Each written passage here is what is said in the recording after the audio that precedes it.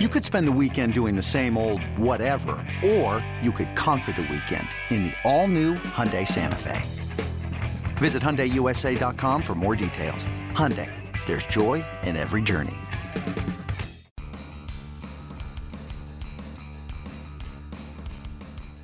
You're listening to MLB.com Extras, brought to you by MLB.tv. It's baseball everywhere. It is Thursday, October 26th, and we're talking Indians baseball today with our good friend Jordan Bastion, our Indians reporter for MLB.com.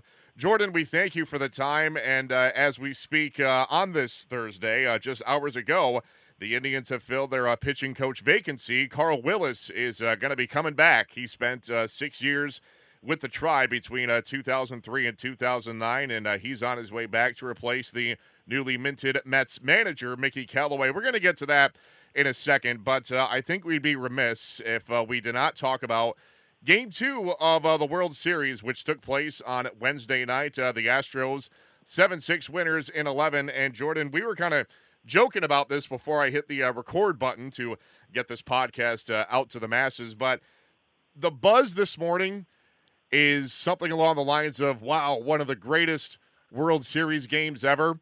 And I'm not saying that it was boring. I'm not saying it was unentertaining.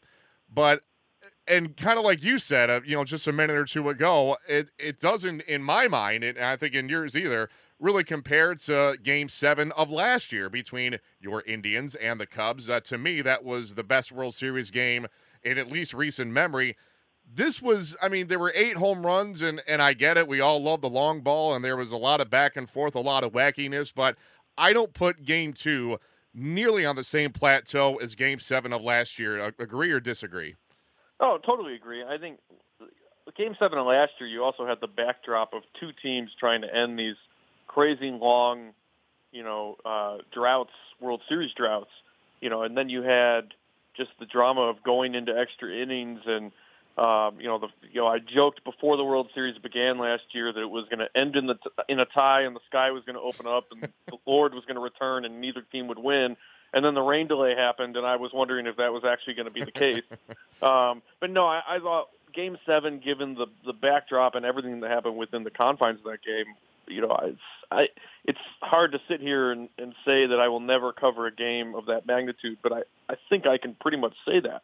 Game 2 was pretty incredible. I was watching it. I was texting my wife because she was watching something she DVR'd in the other room, and I'm like, you might want to come in here. This game is pretty insane. And I think it was almost 2017 in a nutshell. Just the way the game was played, how many home runs were hit. It was pretty wild. It was fun to watch. It was fun to watch, especially the extra innings. You got the umpire getting hit by the wild throw a fan jumping into the bullpen and chaos just all over the place. There's a hill on fire outside the ballpark.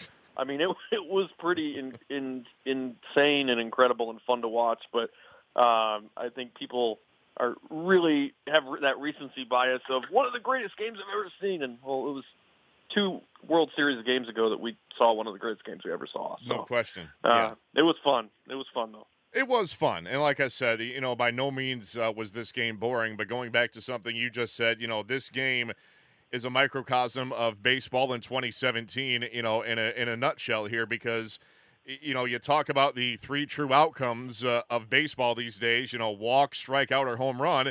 That was this game. I think at one point when Kike Hernandez drove in the game-tying run in the 10th, I believe, on a single, that was the Dodgers' first non-home run hit of the game in the 10th inning.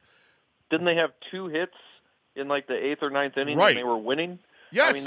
Yes. Yeah, that's baseball these days, and, at the end of the day, that was an awesome game. I don't think anyone's complaining about the manner in which the runs were scored, but it is we're in definitely a different type of offensive environment right now, and the Astros and the Dodgers are at the forefront of it. You can even put the Indians as a team that are kind of along those lines when they're looking at analytics and what they're trying to instill in players up through the minors all the way up to the majors. You talk about air ball revolution or a heightened level of breaking balls on the mound, all of these things. The 2 teams in the World Series, the Indians, You look at the Red Sox, the Cubs. All of these teams are sort of at the forefront of the trends in baseball right now, and we saw it on full display in Game 2 for sure. Yeah, we certainly did. I think, being the purist and the old school guy that I am, and I think that you are, I wouldn't mind as the series progresses to see a little more. Let's string some hits together. Let's get guys on base. Let's put pressure on the pitchers. Let's see good base running. Let's see good defense. 8 home runs. Okay, nobody's going to complain about that, but to me, that is not what makes for exciting baseball. Are you in agreement with that for the most part? It's I don't know. A little bit. I love seeing where this is going, and then I also love seeing the correction. So I think that ebb and flow of baseball is something that I've always been really intrigued by. So I do enjoy it, but I'm also going to enjoy seeing how the game starts to adjust and correct itself over the next few years, because you always see. I mean, we had that time when offensive numbers were just crazy, and then the pitchers kind of overtook, and everyone's writing about how offense is dying, and now we have the airball revolution, and home runs are back, and we're going to see another correction going forward. So I think that's the fun part about baseball, is how cyclical it is. And as much as the game changes, it stays the same in that the hitters have the advantage, then the pitchers have the advantage, then the hitters figure it out, and the dance just keeps going year to year to year. So I'm enjoying what we're seeing right now, but it's going to be fun to see the correction over the next few years. Yeah, good point. Like you said, there's always the ebb and flow between the give and take and the adjustments between hitting and pitching, and sometimes we see it all in one playoff series. Other times it develops over the course of a full season. We'll see what the next at least 3 games now of the World Series brings, as we're tied at 1 win apiece following last night's crazy Game 2 win by the Astros. So, Jordan, let's get some actual Indians news here after this World Series discussion and the baseball philosophy part of it. But the big news, as we touched on at the onset, Carl Willis is going to be returning to the Indians as their pitching coach. He served in that role between 2003 and 2009, and Willis having spent the last few seasons with the Red Sox, and obviously a successful tenure there in Boston. He worked with Chris Sale his first year with the Red Sox, leading the world in strikeouts, and I don't think he'll win the Cy Young. I think Kluber will, but he's certainly going to be a top 2 finisher for that award under Willis's tutelage. Was he the guy that was kind of pegged as the front runner and the favorite once Mickey Callaway left for the Mets job? It was kind of an under-the-radar candidate, I think, strictly because of the fact of how much familiarity there was there. He had been in the organization before, and sometimes you don't necessarily think that's going to be the guy they're going to bring back. But I think in this case, that familiarity, and combined with the fact that it's kind of a veteran staff now. They're not trying to bring in a new pitching coach to teach these guys. They want continuity. They want these guys to just pick up right where they left off. So familiarity from Willis, who more recently for this pitching staff, what's more relevant than his previous tenure as pitching coach, what's more relevant is he was a staff assistant in 2014. He was in the minor league pitching coach ranks in 2015 until the Red Sox brought him over to be their major league pitching coach.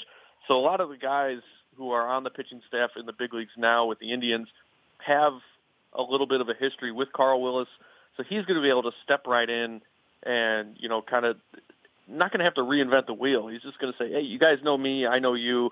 Let's just keep this thing going. I mean, this is the best pitching staff in baseball. You're not trying to really change much. They weren't trying to bring in a new pitching coach. They were forced into it because Mickey Callaway left. So I think that continuity is very, very important in this case. And the other factor that played into it, I mean, this was only 3 days ago that Callaway was named manager of the Mets, and now they have a new pitching coach. They looked at the market right now for teams who are looking for pitching coaches around the game. I mean, there's a lot of openings, a lot of names being floated around, and the Indians wanted to kind of move swiftly and get their guy in Carl Willis because they were afraid if they didn't act quickly, he might have gotten hired somewhere else. Yeah, absolutely. And given what he did with the Red Sox over the past couple of years, we can't forget 2016. He had a guy under his tutelage who won the Cy Young. Rick Porcello went 22-4, came crashing back to earth this year, but still, that's on his resume too, so that's certainly a good thing. I don't know how many differences there are between, pitching coaches by and large in terms of, the way they teach, their philosophy, their blueprint, and so forth, but is there anything that really stands out when you look at, Callaway, you look at Willis? Is there anything that you say, one guy does this and the other guy does that and it's completely different? Or is there really not that much differentiation when you're talking pitching coaches? Yeah, that'll take time this year to kind of really see the dynamic of Willis with this staff. To your point you just mentioned ago, he had Porcello, who won a Cy Young under his watch. Felix Hernandez, when he was a pitching coach in Seattle, won a Cy Young under his watch. CC Sabathia and Cliff Lee won Cy Youngs when he was the pitching coach in Cleveland. And now, as you mentioned, Sale is contending for that award with Kluber this year. So he's handled elite pitchers, and I think that was a big draw in the fact that he's going to inherit a staff that has Corey Kluber and Carlos Carrasco and, some guys who are continuing to show improvement like Trevor Bauer, or an emerging guy like Mike Clevenger, and an arm that continues to feel like it's untapped potential in Danny Salazar. So he's inheriting some really great talent, and they like that his resume includes working with elite pitchers and things like that. But philosophically, I think some of the things we heard today from Willis when we spoke with him sounded like Callaway, where trying to figure out each individual pitcher's best pitch, trying to maximize those types of things. And I think when you looked at across the league, what the Red Sox are doing this year was similar to the Indians. The Indians led baseball in curveball percentage, and the Red Sox were right behind them. When you look across the board at the pitching numbers, Red Sox were second or third in the AL across the board, and the Indians led the way. So, again, I kind of go back to what I said a minute ago. The hire here really feels like they want continuity and familiarity because they don't want this pitching staff to change that much. They just want it to get better and continue on the path it's been on.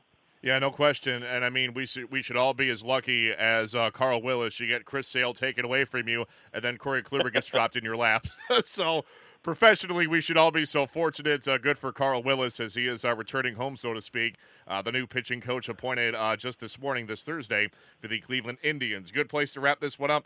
Jordan Bastian, our pleasure to talk to you as always. We'll do it again soon. In the meantime, Matt Waymeyer signing off for MLB.com Extras, Cleveland Indians.